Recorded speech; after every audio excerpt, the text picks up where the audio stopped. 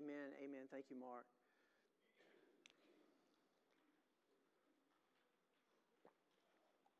So, guys, we've been studying through the book of Genesis, and talking to Randy over the last month or so. He was just feeling very strongly to kind of move in a little bit of a different direction, and he wanted us to be able to do this series together. And he just kept coming back to the testimony of people who had different encounters with the Lord Jesus in the Gospels, and how those personal encounters with Jesus, radically changed people's lives. And so we started talking about it and discussing what that would look like. And so for the next, I don't know how long, maybe the next month or two, several months. It doesn't really have a time frame on it right now, but we're just going to take some time to go through different testimonies and stories in the Gospels about people that have had encounters with Jesus. And so we're going to look at the disciples, the very first disciples today, and that's going to be in John chapter 1. So we're going to be in two different places today. We're going to look a little bit in John 1. If you want to go ahead and turn your Bibles there, get that ready. And then we're also going to take a look at Luke chapter 5 today as we look at the disciples as they had their very first encounters with Jesus. I've titled my message, Love Changes Everything. Love changes everything. I want you to think back for a minute, maybe if you can remember the first time that you were really introduced to Jesus and you experienced something that changed your life. You encountered the Jesus of the Scriptures, and for the very first time, maybe you were aware of God's love for you, aware of who Christ is and what He has been willing to do, what He was willing to do for you and for me.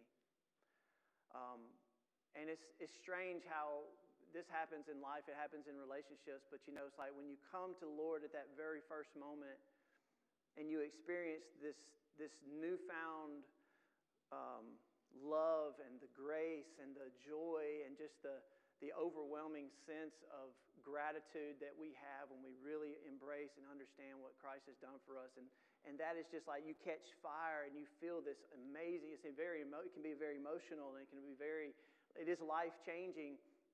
But then somewhere along the way, like every relationship, if we're not careful, we can kind of start to lose that a little bit. We can start to lose that fire. And our relationship with the Lord can become routine, and we stop investing, and we stop appreciating, and we forget sometimes what He's done for us and how much He loves us and all the amazing things that we have experienced in Christ. And so just like any relationship, we're called to maintain and invest and continue to put the time and energy and effort into that relationship and to stay close to the Lord so that we don't lose that. And I know everybody here probably on some level it knows exactly what I'm talking about. I know I've been through some seasons in life in my spiritual journey with the Lord where I was very far away from God, and I honestly just I had forgotten who He was and what He's done for me. And I hope that maybe this series, as we start to look back at these encounters with Jesus, that it will be a way for us to reconnect with God. It'll be a way for us to be able to remember what that was like from when we met Him the very first time.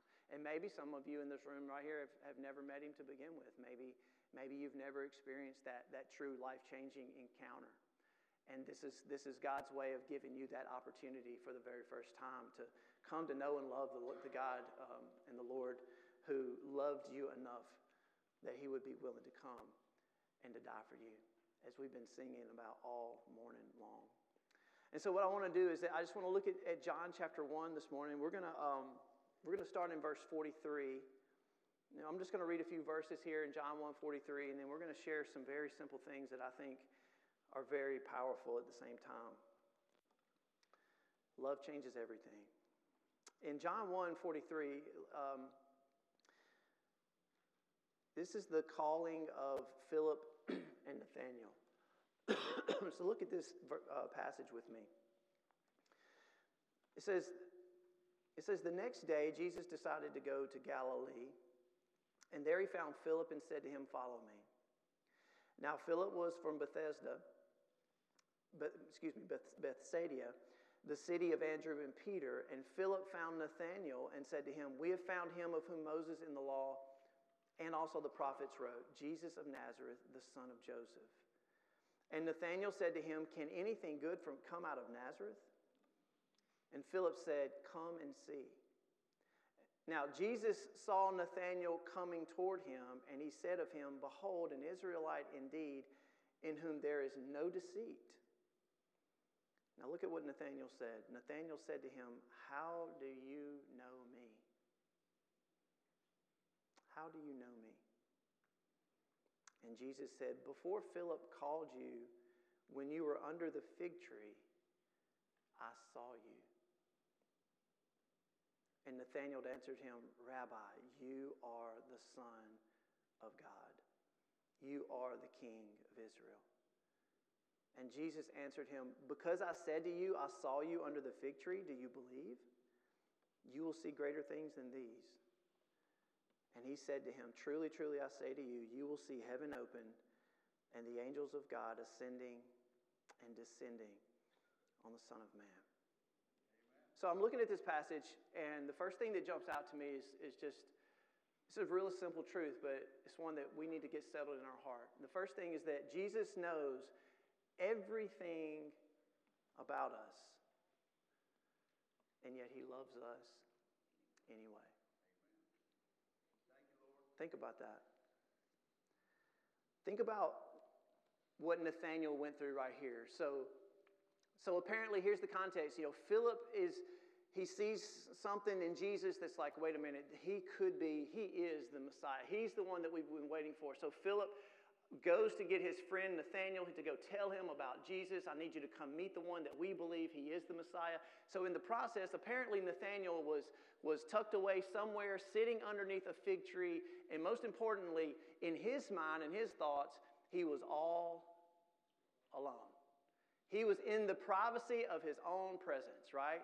And you all know what I'm talking about. I mean, many of us, when you get that chance to finally, maybe you get away, you go for a walk, or you're in the house by yourself, or you get that opportunity to just go and be in your thoughts, and you can just go get away from everybody else in the world, and you're just all alone. There's nobody else within sight, within earshot of you, and you have there's that sense of that privacy that you have. And this is where Nathanael is. He's sitting underneath this fig tree. He's all alone. No telling what he's doing, thinking, saying to himself, having a conversation to himself, whatever it is that he's doing. But this is where he is. And so Philip comes and finds him. He says, "I got to take you to meet Jesus." And he takes him to meet Jesus. And I don't think Nathanael was expecting to hear what he said. Because as Nathanael walks up, Jesus obviously talks to him as if he already what? He already knows who he is. And here's the question that Nathanael asks that we got to ask ourselves today. Nathanael stops and he says, "How do you know me?" And I believe that Nathanael is talking more here, not just about, okay, how do you even know who I am?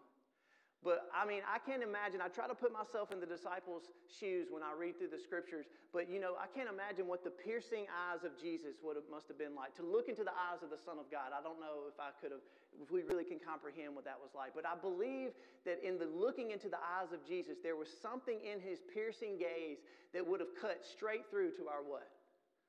To the depth of our heart. And he would have known, wait a minute, how do you really know me? In other words, Nathanael's saying, how do you know me like I know myself? Not like how other people may perceive me to be.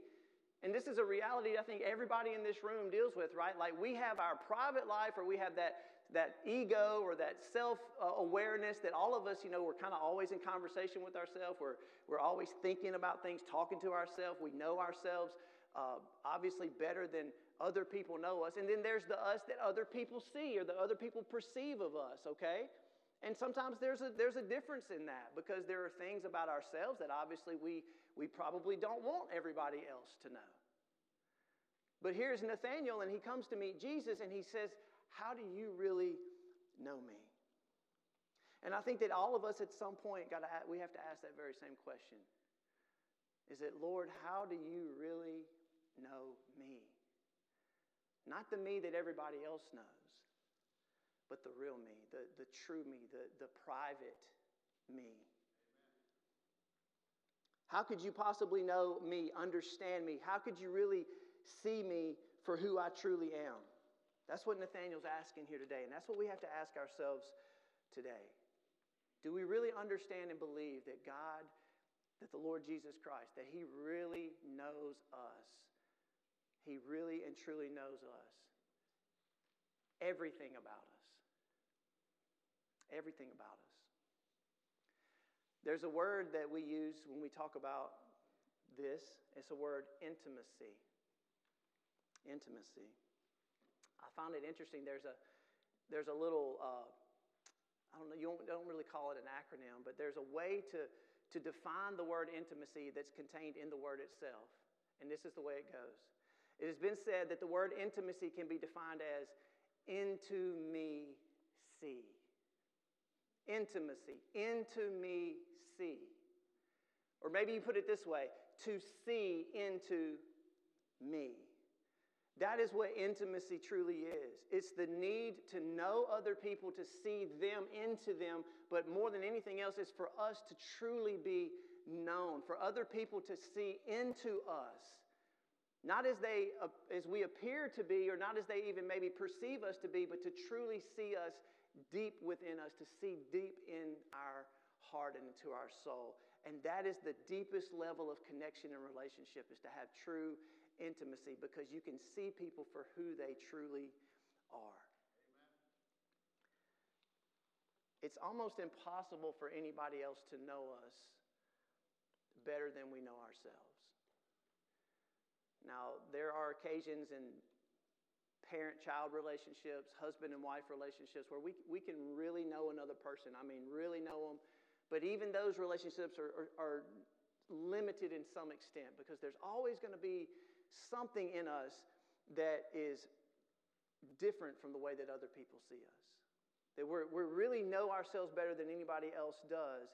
And nobody really has access to all of our secret thoughts or our insecurities, or maybe there's our fears and our flaws or our weaknesses, our private dreams or aspirations, or even embarrassing facts that we would like to hide away and keep them, hidden from everybody else. And yet, here's what I want to share with you today, and this is what just really starts to get to me, is that when we encounter Jesus, like Nathaniel did that day, we're encountering someone who truly knows us better than we what?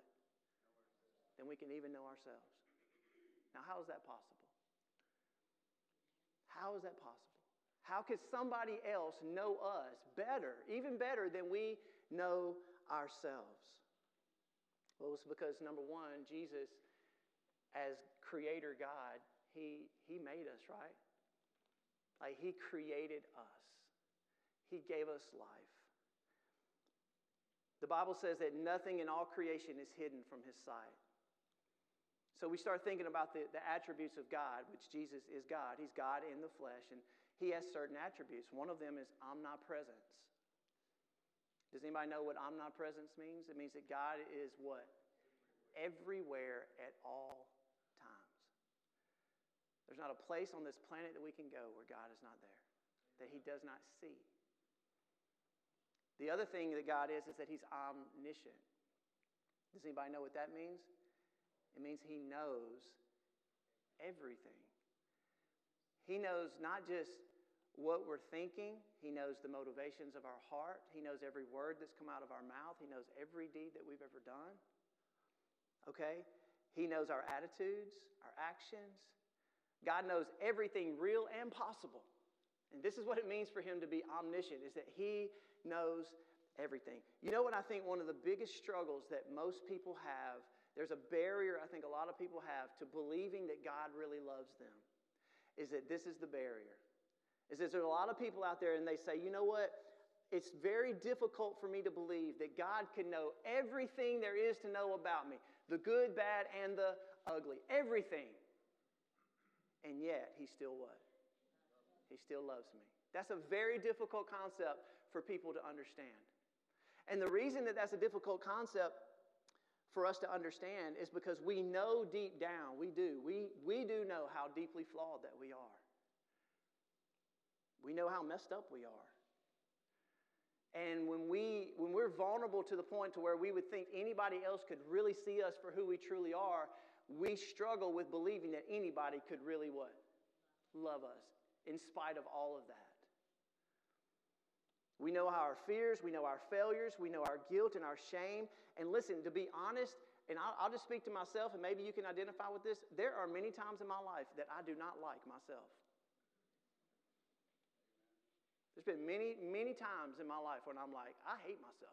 I say that, I know what y'all are thinking. I mean, we shouldn't necessarily hate ourselves, but y'all identify with what I'm saying? Sometimes, like, I can't believe that I did that, or I said that, or I failed to do that, or whatever it may be. Like, I can't stand myself right now. So even we struggle with liking our own selves, knowing who we really are deep, deep down. And yet, how could a perfect and holy God possibly still love us, knowing everything there is to know about us? And here's the answer. It's not really a difficult answer, but it's still one that we need to work through. It all comes down to God's definition of love. See, God's definition of love and man's definition of love are two totally different things. No matter how hard we try, whether it's our spouse or our children or our best friend or whatever it may be, we try to love other people unconditionally. We do. But do we always love people unconditionally? We don't. We try to love people perfectly, but do we always love people perfectly? No, we don't. See, here's man's definition of love. See, man always puts conditions on love. Man's love ultimately is a performance-based love. It's a love that has to be earned, but it can just as easily be lost based on our ability to be good enough. That's where that's a worldly type of love, that's a man-centered type of love, is that whether we try to or not, no matter how hard we try to love like God loves, we ultimately fall short, because in the end, we put conditions on our love for each other. We do. We shouldn't, but we do. And so what happens with man-centered love or conditional love or performance-based love, this is what happens, guys, is that in the end, if we're in a relationship where we feel like we have to be good enough in order for somebody to what? To love us, then what happens is, in the end, we feel like we could never be good enough. And so what happens? We just want to throw our hands up in the air and what? Just give up.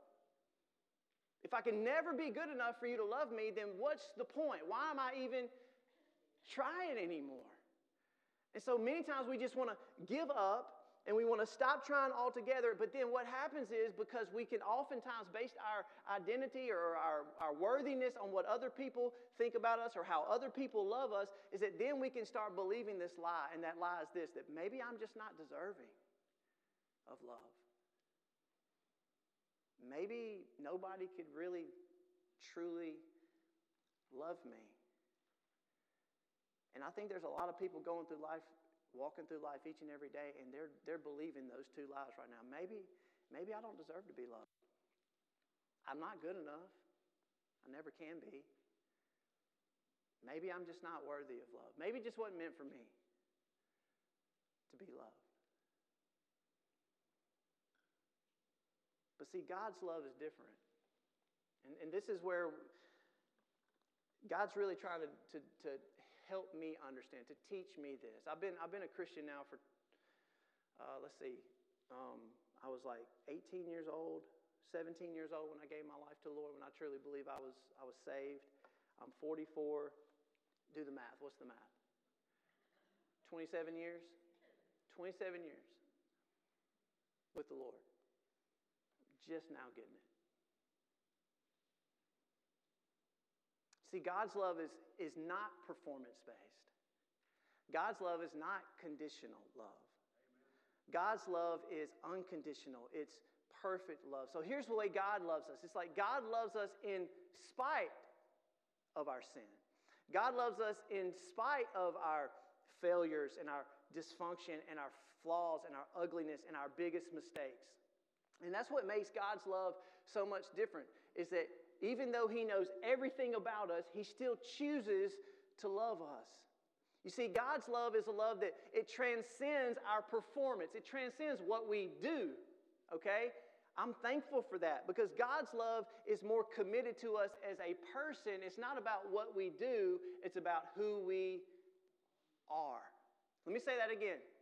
If you're in here today and you're struggling with God's love and you think, I can never be good enough, such and such doesn't love me, I'm trying to earn their love, I fail every time, don't think about God's love that way. Because God's love has nothing to do with what you can do for Him. It has everything to do with who you are as a person. You are created in the image of God. He loves us not because of what we've done for Him, but because of simply who we are to Him. So God's love says, I love you no matter what.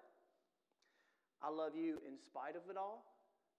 I choose to love you. And listen, this is what's amazing to me about God's love. He says, I choose to love you even if you don't love me back. Think about that for a second.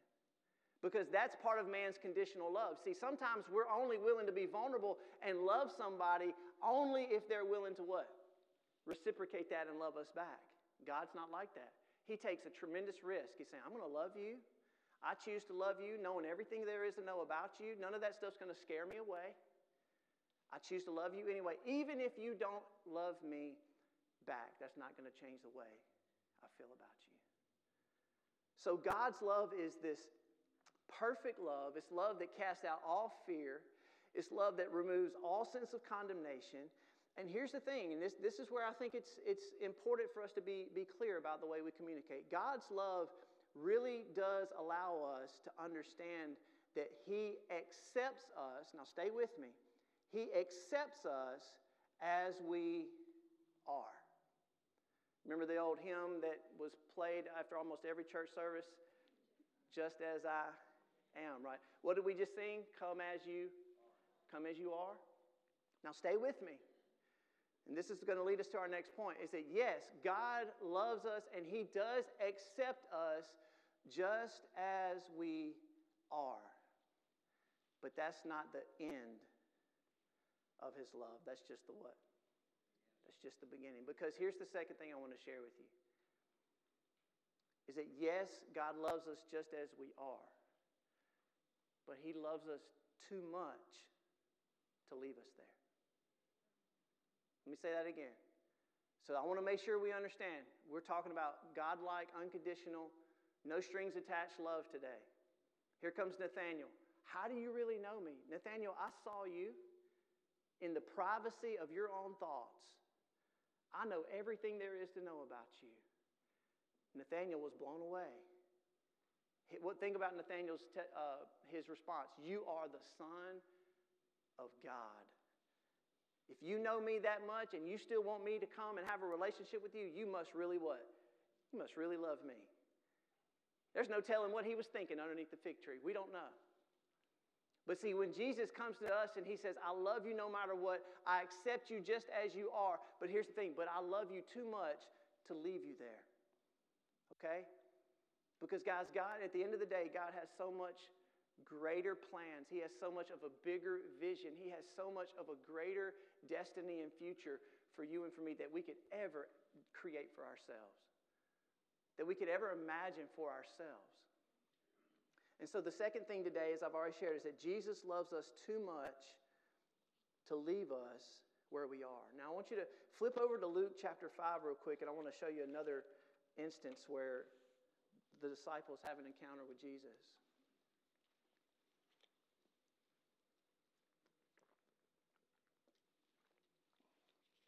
Luke 5, verse 7.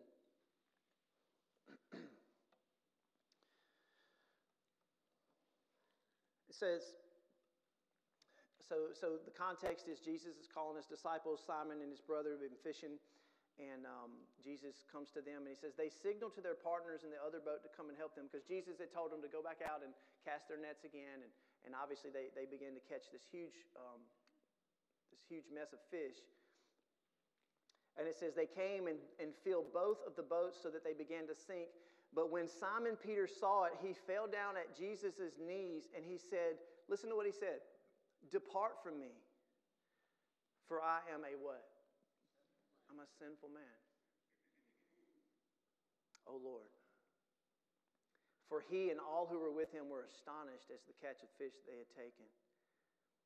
And so were James and John, the sons of Zebedee, who were partners with Simon. And look at what Jesus said to him, "Do not be afraid. From now on, you'll be catching men."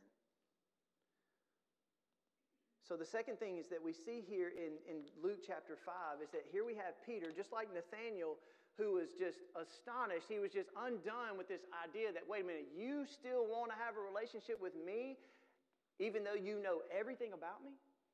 Jesus is like, yeah, I do. Because I what?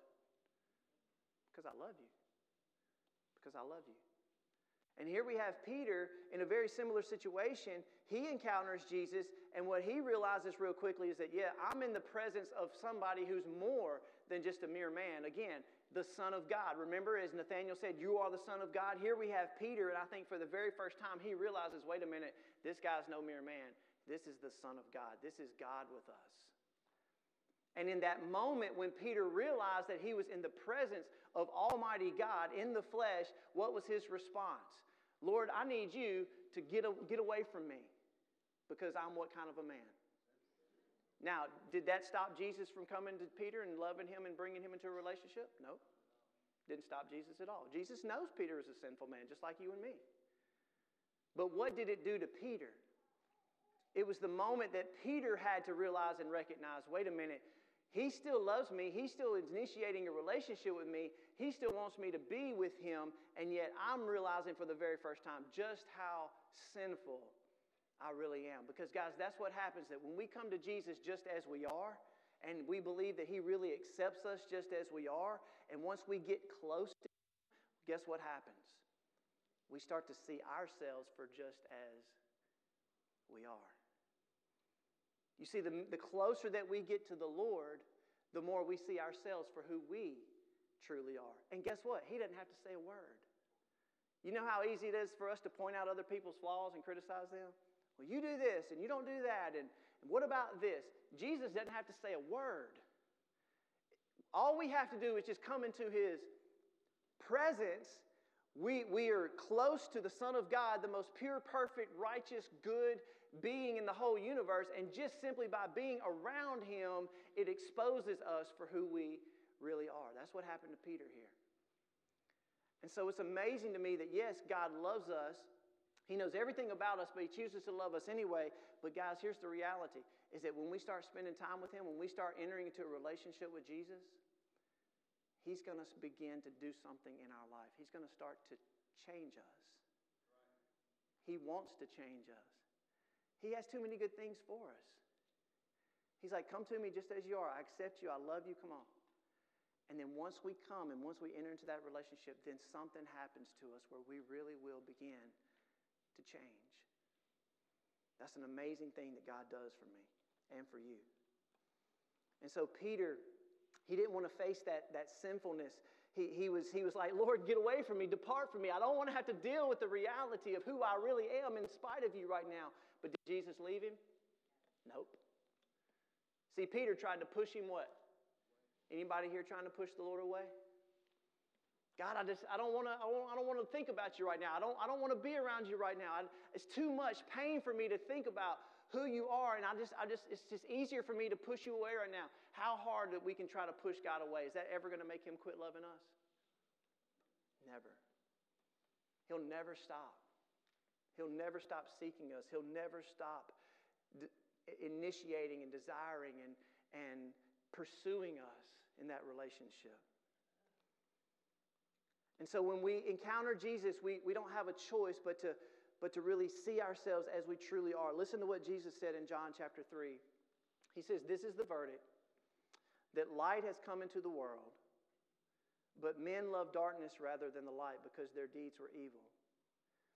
Everyone who does evil hates the light and does not come into the light for fear, it's fear, that his deeds will be exposed. But whoever practices the truth comes into the light so that it may be clearly seen that what he has done has been accomplished in God. So, yes, Jesus knows everything about us. Jesus loves us anyway. But then, and he accepts us, okay, just as we are, even in our sinful condition, okay? Our sin's not going to push him away. He accepts us as we are, but he loves us too much to leave us there.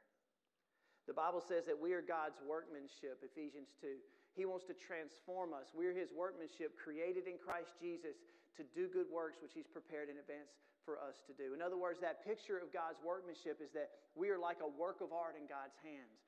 And yes, we're beautiful and he takes us just as we are, but he has a plan for us to create us into something so much more beautiful, so much more amazing and inspiring and significant than what we could have ever done for ourselves. So here's what happens is that when we come to him and we believe that he accepts us as we are and we know he loves us and he wants what's best for us, is that we experience something that is amazing. It's his life-transforming love. And nothing can separate us from his love. So here's the thing that I want to just challenge you with, is that once we believe and we understand that nothing can push him away, nothing can separate us from his love, something profound happens in our life. Is that we want to change. We begin to want to change. We want to do better. We want to be more obedient. We want to please him. We want to honor him. We want to serve him. Listen, and here's the key. Not because we have to,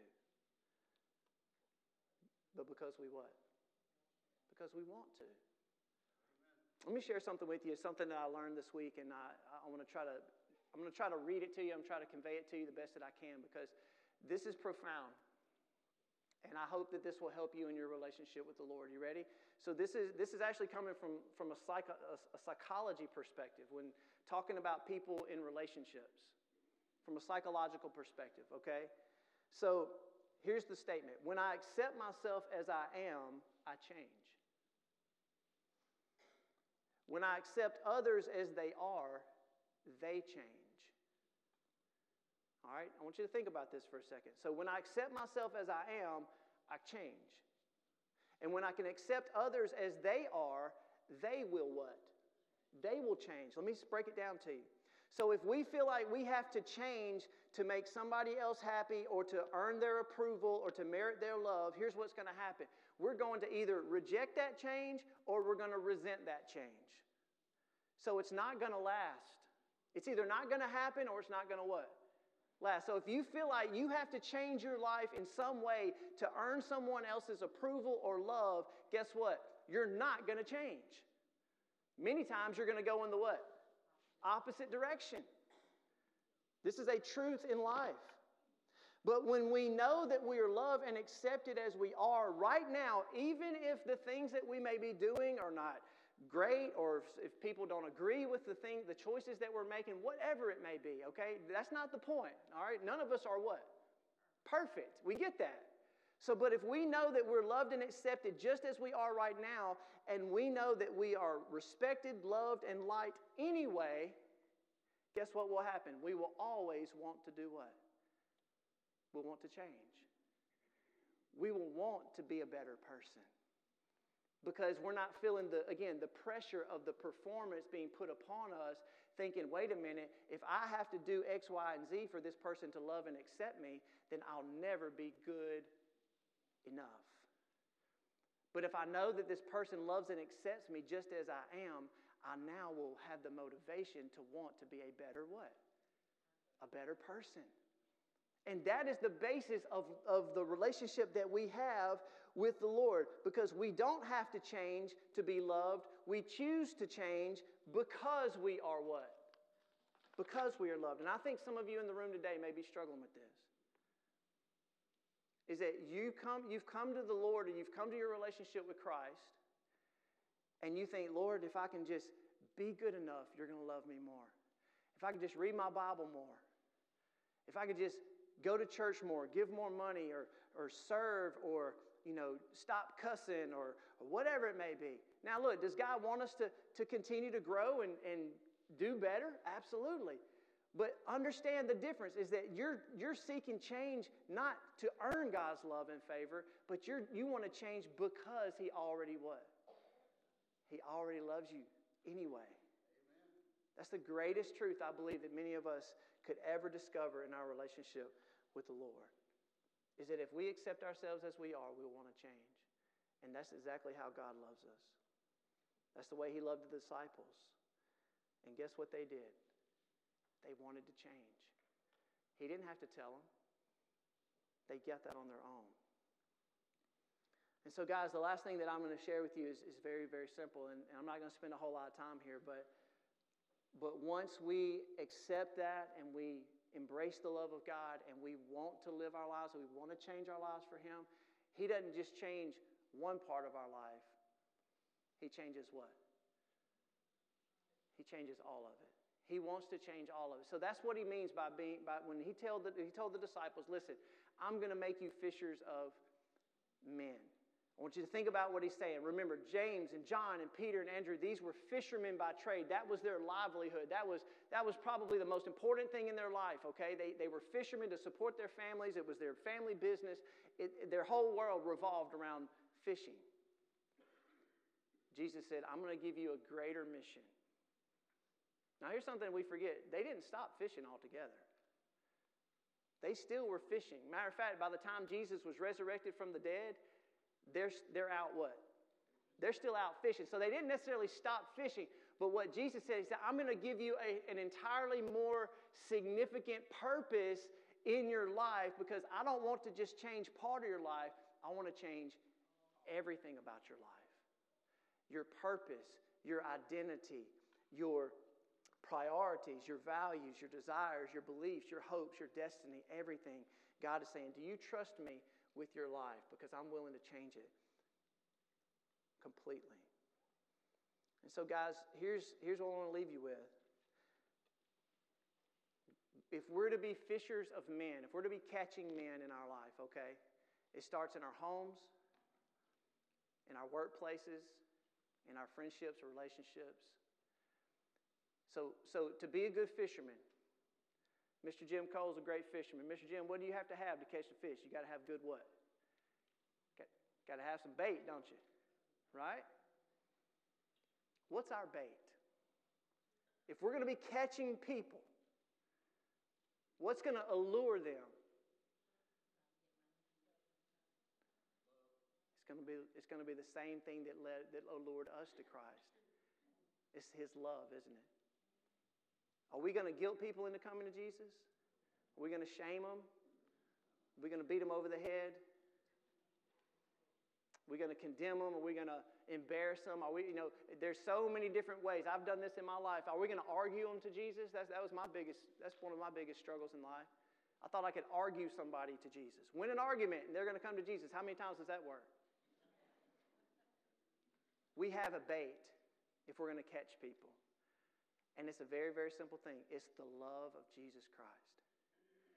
That when we're around other people, no matter who they are, what they've done, what they're doing, if they genuinely believe that we what? That we love them, we're going to draw them to ourselves and we're going to draw them to who? To Jesus. It's been said this way, and I'll leave it at this. Nobody cares how much you know until they first know how much you care. Let me say that again. Nobody cares how much you know until they first know how much you really what. Guys, that's how we're going to win the world for Jesus. Amen. That's how we catch men. And I think that every single person in this room, if you're here and you have a relationship with Jesus, you are now a fisherman of men. Your life, your job that you go to every day is more than just your job. There's people there. There's fish. What should you be doing? Try to catch them. When you go to school, students, there's fish there. When we go to our family and our neighbors and people that we interact with on a daily basis. There's fish, there's people all around us. And God is saying, that's your job, that's your mission. I'm going to give you a greater purpose in life. And the same love that transformed you, I accepted you, I loved you, even though I knew everything about you.